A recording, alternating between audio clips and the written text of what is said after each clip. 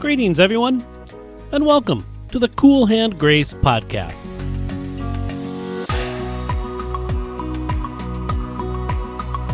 Another week and another biblical passage awaits for us to explore. Our goal is to gain insight and application from God's Word that can encourage us in our day-to-day lives.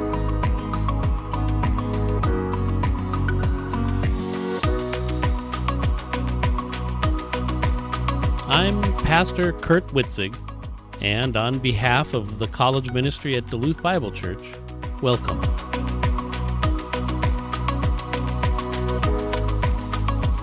Last time we looked in on the story of Nicodemus and his famous conversation with Jesus that we saw in John chapter 3. This week we'll look in on another of these famous conversations that people had with Jesus.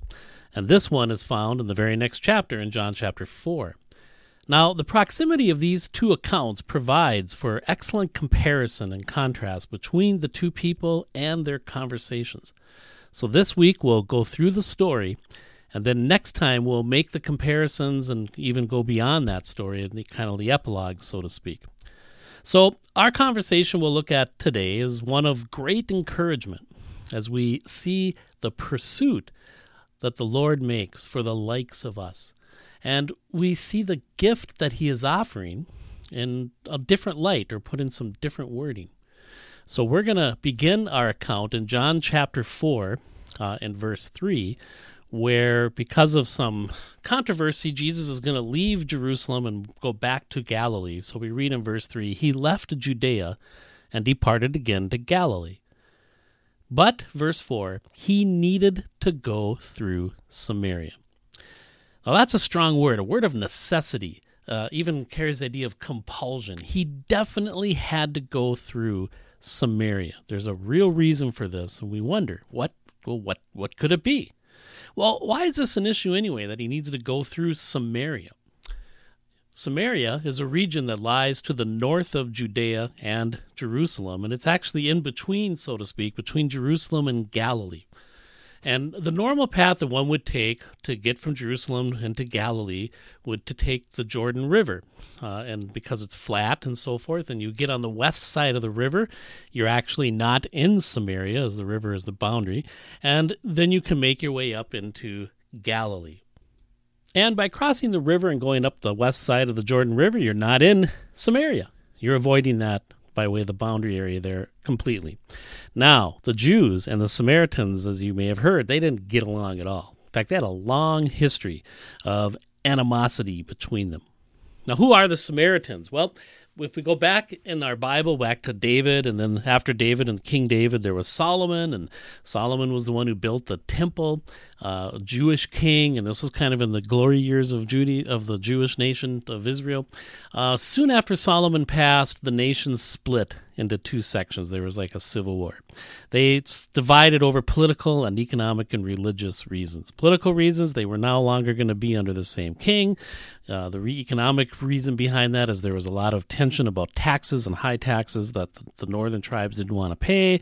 And the religious controversy was they didn't want to keep having to come to Jerusalem and worship at the temple. They wanted something closer. They thought they'd build their own temple. And they did. The people of the northern tribes of Israel, north of Judea, they built a temple at Mount Gerizim, and later this area became known as Samaria. Now, these were the 10 northern tribes called in the Old Testament Israel, and the prophets would prophesy to Israel. The two southern tribes were called Judea, and that was the area of Jerusalem and down in that area. And so this was the split. And eventually the 10 northern tribes, there were many warnings given to them by God on how the prophets would warn that the Assyrians are going to come and overrun you. And they did, and they scattered many of the Jewish people all over the place. And then they also had a lot of Gentile Assyrians and other Gentiles from all over the Middle East come and move move in and populate this land. And so it became, due to intermarriages and so forth, a lot of really mixed people groups. And the Jewish part of that, those who were Jews were now half-breeds and bred in many different types of ethnicities and so forth. And so the Jewishness is lost, and their religious desires for the things of the Lord were lost. But they did maintain, they did still believe in the first 5 books of the Bible called Torah. That's Genesis through Deuteronomy. And they did mix in then a lot of other things, syncretized from a lot of other religions and so forth. And now hundreds of years have gone on, and the Jews completely disavow them. They say, we want nothing to do with you. You're half-breeds. You're not in any way faithful to the Lord. You have this mixed religion in your own temple, and it's all awful. And so they despise the Samaritans and even consider them as spiritually unclean. To touch them or to travel into their land, you could become unclean and would have to cleanse yourself at the temple or whatnot. So, by all means, they would just avoid Samaria and travel off on a little bit of a detour, go up the Jordan River, etc. But now we see they both then would have this like almost a sanctified prejudice. They were rooted in their religious beliefs, a bigotry toward one another, going both ways. But we read in verse 4, Jesus had to go through Samaria. So, why? Well, we'll hopefully find out here why. In verse 5, it says that he came to a city of Samaria, which is called Sychar, near the plot of ground that Jacob gave to his son Joseph. Now, Jacob's well was there, and Jesus, therefore, being wearied from his journey, sat by the well, and it was about the 6th hour, or noon. So he comes to Sychar, and he is obviously tired, and he sits by the well, showing he's fully human here. He's weary, he's tired, and he wants to eat. In fact, we'll see in 2 verses later that he sent his disciples into Sychar, into town, to get some food. So from verse 8, we see that they're now going into the Samaritan town or city. Now, put yourself in those disciples' feet. They're going to head straight into a Samaritan town. Walking into town, man, that's going to be awkward. The Jews would dress with certain prayer shawls and things, so they're easily marked. Hey, those are Jews. What are they doing here? You know, can you just imagine as they're trying to find some food, the sorry we're closed signs that pop up and the glares they're going to get. And, man, they are not in their comfort zone. I mean, they're going to say, man, Mama told me not to go here. Mama told me not to go to places like this. This is spiritually unclean. We're going to probably not even find kosher food to bring back to eat. Oh, this is no place for good, upstanding, law-abiding Jewish people, boys like us. Why are we here? What are we doing here? Oh, yeah, Jesus sent us here. That's right. We're here because the Lord sent us with a task. And, you know, if you're saved, if you know the Lord Jesus, you know, he might have you as a follower go places that you're not always comfortable with and to get stretched out of your comfort zone. He might have you talk to people who you normally wouldn't talk with. He might have you be involved with people that they don't really talk like you or they don't really look like you. They may not vote like you. He might have you stay and be immersed in these kind of situations for some time. And it's clearly, obviously, not going to be of our initiative. So these guys are in Sychar going, come on, let's hurry up. Let's get this over with. Well, meanwhile, back in at the well, in verse 7, we read how a woman of Samaria came to draw water. So here comes this one woman at a time when most people are not at the well. Most of the women would come in the morning and the evening. And she's going to draw water, and Jesus says to her, give me to drink. Now, speaking of initiative, this is Jesus on his initiative starts this conversation with this Samaritan woman. Nope, this is a no-no, Jesus. You don't do this. Don't you know? The culture at this time in Jerusalem, in Israel and so forth, was patriarchy on steroids, full of all of its ugly bloom. Hebrew women were not allowed to divorce their husbands. They were allowed only to have minimal property rights. Women were segregated for worship at the temple. And whether a woman could be educated was hotly debated. The Mishnah, which is the book of additions to the Torah, like we're taking the law and we're going to keep strengthening it and we're going to add to it, which is what mostly the scribes, the Pharisees did out of their zeal. They said in their Mishnah, whoever teaches his daughter Torah teaches her obscenity. So that's why it was hotly debated. Many thought they weren't even worth the time, women weren't, to teach the Torah. It was awful. Women weren't allowed, like I said, property rights, and they weren't even allowed to be a full witness in a legal situation. And as far as talking with women, look at this Mishnah quote. A man shall not be alone with a woman in an inn, not even with his sister or his daughter, on account of what men may think. A man shall not talk with a woman in the street, not even with his own wife, and especially not with another woman, on account of what men might say. And another quote is, talk not much with womankind. They said this of a man's own wife, how much more of his fellow's wife? So as you can see, this was a harsh time. Even today, we might have a few sentiments like this that linger, like maybe we put prohibitions on young adults, contending that they should not even attend a restaurant as a mixed gender group. I mean, stuff like this happens. But in light of all this, we can now see how amazing it is that Jesus is going to initiate a conversation with a strange woman he doesn't know at a well in Samaria. Clearly, he is not governed by the same local constructs, nor is he willing to abide by them. And he says to her, give me a drink, which is going to require a cup, a vessel for the water to be in. He's going to have to use hers. And that's a token of some informality, almost a friendship. And again, what a surprise. I mean, this would be like a white Southern gentleman asking a poor black girl for a drink from her canteen in the 1950s American South. This is just like, what? What's going on here? And so verse 9, the woman of Samaria, she said to Jesus, how is it that you, being a Jew, ask a drink from me, a Samaritan woman? For Jews have no dealings with Samaritans. So she points this out. It's really important to see how the woman at the well responds and what it tells us about her. Because what would you expect in that society with under those patriarchal kind of conditions? You would expect women in that situation, a woman to just show deference, maybe look down, never make eye contact, almost have a fearful disposition, maybe handing Jesus the cup without even looking at him or saying anything. But this woman, she responds and engages and says, hey, what gives? She's very comfortable to talk and even ask questions of him, and immediately points out a few of these social constructs that he's ignoring. A Jew asking a Samaritan, and a woman at that? You Jews don't even have any dealings with Samaritans, meaning you don't hold anything in common. That's her reference to a cup of water. You wouldn't even use the cup if I gave you one, is what she's insinuating, because that would provoke a state of uncleanness for the Jew. Well, both sides of this conversation, then, both people are just fine with ignoring social norms. Jesus initiates the conversation, and she responds. In verse 10, then, Jesus said to her, hey, if you knew the gift of God and who it is who says to you, give me a drink, you would have asked him, and he would have given you living water. Well, he responds by saying, if you knew two things, then you would ask me and receive living water. What are the two things? Number one, who I am, and two, what the gift of God is. I'm offering living water. This water is implication then full of vitality, or it's alive, moving water like artesian water, not Jacob's well water, which was only filled by rain and would be still.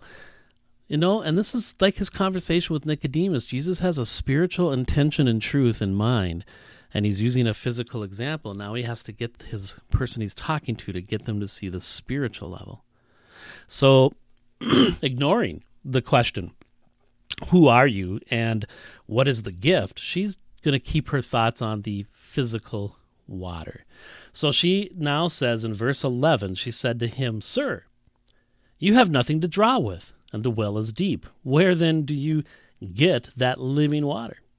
Are you greater than our father Jacob, who gave us the well and drank from it himself, as well as his sons and his livestock? Sir, Now, this is the Greek word kurios, often translated as Lord. It's not Lord for Jehovah, but just a term of respect, like Master or Lord. So she's stepping up in her interaction. She went from no title, how is it that you being a Jew, to saying, sir. So there's some physical or some interaction going on, and then we can make a physical observation. She says, look, you have no bucket. How are you going to get water out of this well? And she thinks that living water apparently is in the well. So she's still on a physical plane. And she points out again a bit of the social construct, some of the differences. Are you greater than our father Jacob as well as his sons? The 12 tribes of Israel that are the 12 tribes that are, the Jews would be very, very boastful in. He's our father. He's our ancestor too, she's really pointing out. Are you greater than him? Now, we assume she's expecting a negative answer, but, she's engaging. She's keeping up in the conversation, sending a bar back, perhaps a smile even, as there's some positive banter that's going on, showing that this woman has some spunk. And she likes this interaction of wits, and she's not cowering in patriarchal bondage. So verse 13, we read how Jesus answered. He said to her, whoever drinks of this water will thirst again. But whoever drinks of the water that I shall give him will never thirst. But the water that I shall give him will become in him a fountain of water springing up into everlasting life. He now says something really, truly radical and amazing and compelling. You drink this Jacob's water, physical water, you'll thirst again. You'll need to keep coming back over and over. You'll not be satisfied. But, verse 14, in contrast, whoever, and here's the whosoever language again, anybody language, like John 3:15, John 3:16, the invitation, whoever will drink. And this is an aorist tense verb, which means, a decisive action, but it's also an act of choice. So it's an act of your volition. You choose, you drink the water that I give. And who's the source of this? Jesus. And who is he? Well, he's got supernatural, he's God.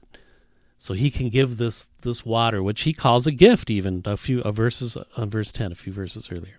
Whoever drinks this water that I give, whoever will drink that, will never, ever, ever, ever thirst again. Now, it didn't have all those evers in there. No, but the Greek phrase is ume, which is, in the Greek, the strongest negative that you could have written. So he's being very decisive. Never thirst again. In fact, he then says, the water will become, in the person who drinks it, a fountain of water springing up into everlasting life. And there's the spiritual gift. Everlasting life. Vibrant, active, spiritual life, satisfied. Satisfaction within. A thirst, an inner craving, an inner desire that is now satisfied. Not a physical one like food or sex or power or thirst, but an inner desire to be known, to have no secrets, and yet know that you are loved and accepted and embraced as you are. How? How can that be? It's like Nicodemus asked in his conversation, how can one be born from above? So we can ask now, hey, Jesus, how can this living waters be? Well, if we go to a few pages over to John chapter 7, a little bit further in his ministry in the future here, he is in Jerusalem in this case, and notice what he says at the end of the Feast of Tabernacles. He makes kind of a last declaration there in the public. He says in John 7:37, on the last day of that great feast, Jesus stood and cried out, saying, if anyone thirsts, let him come to me and drink. He who believes in me, as the scripture has said, out of his heart will flow rivers of living water. But this he spoke concerning the Spirit, whom those believing in him would receive. And so the rivers of water, well, that's the Spirit. Does anyone thirst? He says, anyone thirst? Hey, that's all of us. That's you. That's me listening right now. That's us. This is the how. He says, believe in me. Believe, which is to be persuaded, so that you trust, you'll rely on. So be convinced of the words of Jesus. That means who he is, what he says. And as we believe in him, that he is God come in the flesh. He's the Messiah that has come to Israel, the promised one. That was his audience in John chapter 7. And he, though, is also the Savior of the world. And that's his audience now. You and I, anyone who's listening, whosoever. The Savior will give his life, we know, a ransom for many. He will pay for our sins, every one. In Christ we have forgiveness. Every resentment, every lie, every lust, every abuse, every hatred, every cheating incident, every sin, all of it. And the guilt of our sin, all of that was poured out on him, Christ, at Calvary on the cross, and he died in our place and cried out, "It is finished," which means paid in full. So believe that. He is now resurrected and alive, and he is giving the gift of life, declaring you righteous when you believe in him. And then you receive the Holy Spirit, and out of your heart will flow living, spiritually alive, active rivers of living water. The waters then speak of our relationship with Christ and the Spirit that indwells us, the love that we can have in that relationship. So, friends, do you thirst? Are you looking for contentment or for some hope? Like, what happens when I die? Does God really love me? Can I really be forgiven? Will I ever be known and loved at the same time? Can I have assurance of heaven? Are my sins really removed? Could it be that I can be a child of God and be safe and secure in him? Oh, I thirst. I want answers to those things. I want to know. That kind of knowledge speaks to our soul and grabs hold of us and tells us we are loved and it'll be okay, that God is for you. Nothing can separate you from his love. And that truth satisfies. And as you believe in Christ and become born from above with Nicodemus, or here receive the Spirit and have rivers of living water, will be satisfied. And it brings a relief and peace. And it's to those who believe in me, as Jesus said. So take him at his word. He doesn't lie. And you will have rivers of living water flowing out. And as verse 39 in John 7 said, that he's speaking of the Holy Spirit. And the Holy Spirit indwells you and abides in you, and it's making his claim on you. You belong to me, is what God is saying. And you are mine. And it's for whosoever.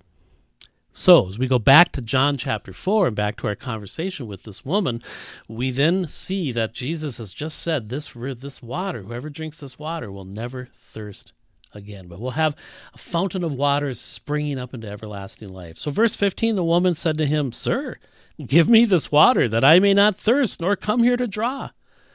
So she is now almost playfully responding. She's like got a smile in her voice. "Sir, I'm like, you said I would love and would be able to, come back and have this water and come here daily. I would love to not have to be constantly coming back and be satisfied with my physical thirst. So, hey, it's this guy," she's thinking to herself probably, "he seems nice, but man, he's a little weird." But because she's not still clicking yet with Jesus, as in the sense that he's talking about spiritual things, and she's still thinking in the physical dimension. But she does have some personality. She has some spunk and ability to banter here. And then verse 16, out of nowhere, Jesus says, "Go call your husband and come here." Total change of discourse. Why? Why is he doing this? Well, we'll see in a minute. Verse 17, the woman answered and said, "I have no husband." And Jesus said to her, "You have well said, I have no husband, for you have had 5 husbands. And the one whom you now have or are living with is not your husband. And in that, you spoke truly." So she acknowledges she has no husband, but boy, this just got awkward. This conversation just got heavy. Whoa. But Jesus commends her for being honest. You're right, you don't have a husband, but you've had 5, etc. Now, why, Jesus? Why are you doing this? The fundamentalist amongst us might say, well, it's to condemn her for her sin and to put her in her place. Or maybe the more evangelical Christian might say, oh, it's to shame her and expose her sin so she can admit how awful she is, so she can repent and so forth. But I don't think that's it at all. Neither of them. Let's note that Jesus never condemns her for her sin or speaks against that. But what he does do, the primary problem that the woman had that he was seeking here was not her sin, but it was her thirst. It's her thirst that Jesus is appealing to. That's what he's addressing. How he can fulfill her inner thirst and craving in which these sinful problems are stemming out from. He's going for ground zero, just like he did with Nicodemus. Now, her thirst for what? Well, now we have a big hint. She's had 5 failed relationships. She must have a thirst and a desire for a positive relationship where she is known and loved and cared for and accepted, and she can be satisfied. But we don't know what went wrong with her previous relationships. The Bible there doesn't even say that she was divorced. She could have been widowed 5 times, but most likely not. We just assume that. But, women didn't divorce men in that culture, so that means she was divorced. She was tossed out or rejected. Perhaps 5 times. Maybe it was a combination of one was a widow, one died, others divorced. But whatever it is, she is raw inside. Perhaps she's been used and abused, perhaps mistreated. Maybe not. Maybe she's the one who kept running out and was unfaithful. But either way, she is empty and has come up empty over and over. And she is not satisfied in this emotional attachment, relationship, love inside. This is why Jesus came to Sychar, Samaria. He came. He had to go. Must needs. He needed to go to meet a woman who was thirsty. Does your Savior go to a place of small reputation to meet someone living in adultery? Does your Lord travel far to meet a person who has failed in marriage over and over? Does your God go looking for people who are on the wrong side of social categories? Does God want you? Whosoever? Yes. Why not? Why wouldn't he? So you can respond by faith. Why not now, today, seeing that he loves you? He's pursuing you, just like he was this woman at the well. And as you believe in him, you'll enjoy rivers of water welling up inside. The water he's offering is not about being cleansed. The water he's offering, if taken, means you'll never be thirsty, internally, spiritually satisfied. I'm going to guess there was a dramatic pause at the well at this time. So many emotions she must have been having. Some surprise, anxiety. I mean, how does he know all this? Comfort, strange. He is really compelling, though. There is hope. I mean, now we're on a spiritual level, and I'm a mess. Maybe this will be encouraging or good for me. And then she finally speaks words in verse 19. The woman said to Jesus, "Sir, I perceive that you are a prophet. Our fathers worshipped on this mountain, and you say that in Jerusalem is the place where one ought to worship." So she immediately goes for this question. Now notice, "Sir, you're a prophet." She's now gone from unnamed, from not even giving him a title to a Jew to sir to prophet. And you don't normally meet prophets. Prophets were not the norm in that day at all. So this is like, whoa. And right away, a prophet, she starts to think on a spiritual level, on a religious level. And where do we have worship? So she notes, she's not ignorant. She knows what is the thinking, what's the problem between the Jews and the Samaritan and this religious level. It's where they worship, the temple at Mount Gerizim or the temple in Jerusalem and this physical place of worship. And she talks about our fathers here where they told us to worship. She mentioned our father Jacob earlier. So she knows some of her history. She's not ignorant. And she goes right away to that religious question because this is something you would ask a prophet. So Jesus changes, says, "Go get your husband." And he brought this up. And the reason why was not to shame her or point out her miserable sin, but to elevate her understanding of who he is by moving the conversation from the physical to the spiritual. And that's exactly what she did. And so now they're on a better, higher plane. And Jesus said to her in verse 21, "Woman, believe me, the hour is coming when you will neither on this mountain nor in Jerusalem worship the Father. You worship what you do not know," meaning the Samaritans. "We know what we worship, for salvation is of the Jews, but the hour is coming and now is when the true worshipers will worship the Father in spirit and truth. For the Father is seeking such to worship him, and God is spirit, and those who worship him must worship him in spirit and truth." Man, he answers her question and gives her a major amount of new revelation. Things that haven't even been said in others, before. Like Nicodemus had never known this. And he says, very soon worship will not be at Gerizim or Jerusalem.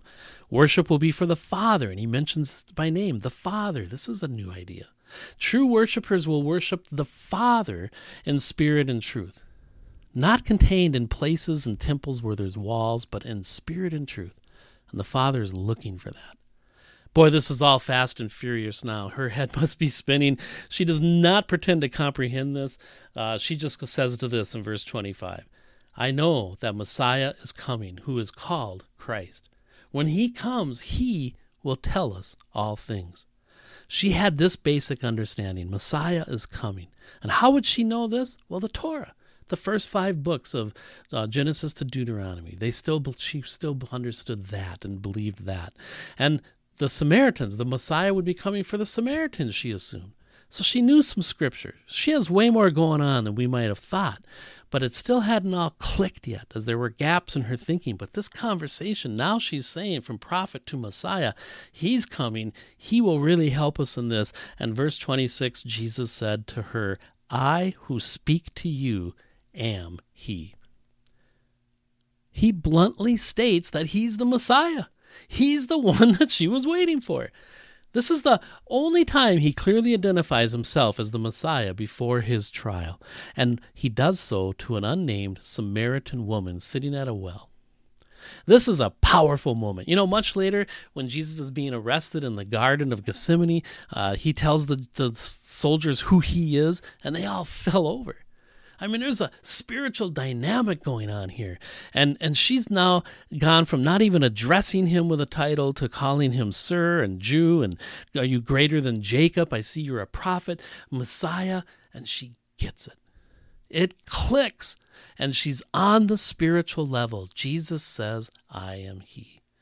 And we see in verse 28, the woman left her water pot and went her way, ran back into the city, where there's going to be a whole nother episode next week of what happens there.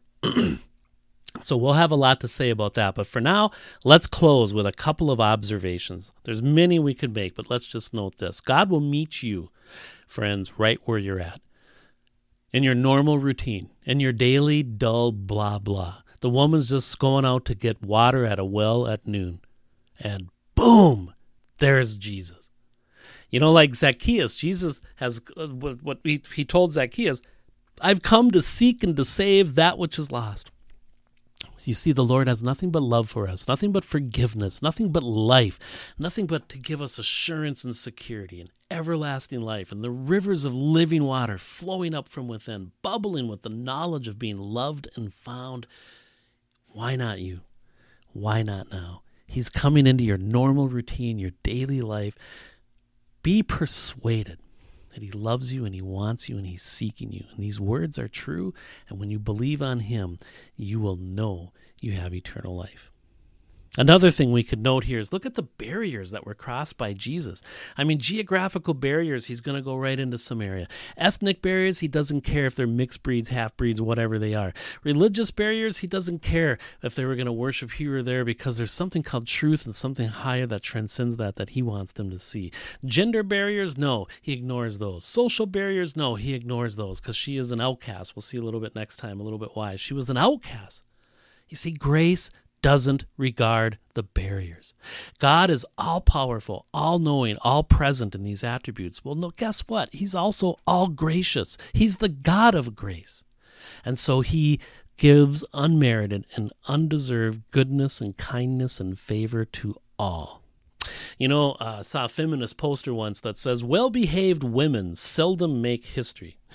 And I thought, that should be true of believers as well, in the sense of social constructs and social norms. We should be, as a people of Christ, countercultural. And here's a vivid example of how Jesus was that way. And as followers of him, may we be going into places outside of our comfort zones, seeking all humanity, seeing them as image bearers of the Creator, no matter the category. And may we lose those categories and learn more and more of our own identity in him. And so we'll leave our conversation here, and we'll pick up next time. We'll see the epilogue to the story. We'll make some comparisons, as I said, between this woman and Nicodemus, and draw some things together. I do hope you will stay tuned for all of that. But for now, let's pray. Father, we are so glad to hear this story, to see another story of how you have found someone and gave revelation and desire for us to believe. Here we see in this story our need for our love and relationship and connection with you, to be accepted, to be pursued, to just, again, to show how you are available to all of us, whosoever. So may you convince every listener, Lord, the simplicity of salvation and eternal life, to just believe and take freely the gift. And it's stated just like taking a drink of water. How simple. Leads to life. May we all know for sure that we have life and that this life is forever. And we thank you again for seeking us, finding us, and saving us when we believe. So we pray in Jesus' name. Amen. Well, thanks for listening, and please give us a like on your podcast provider, as that can always help us. And so let me leave you with this. Remember, where the Spirit of God is, there is always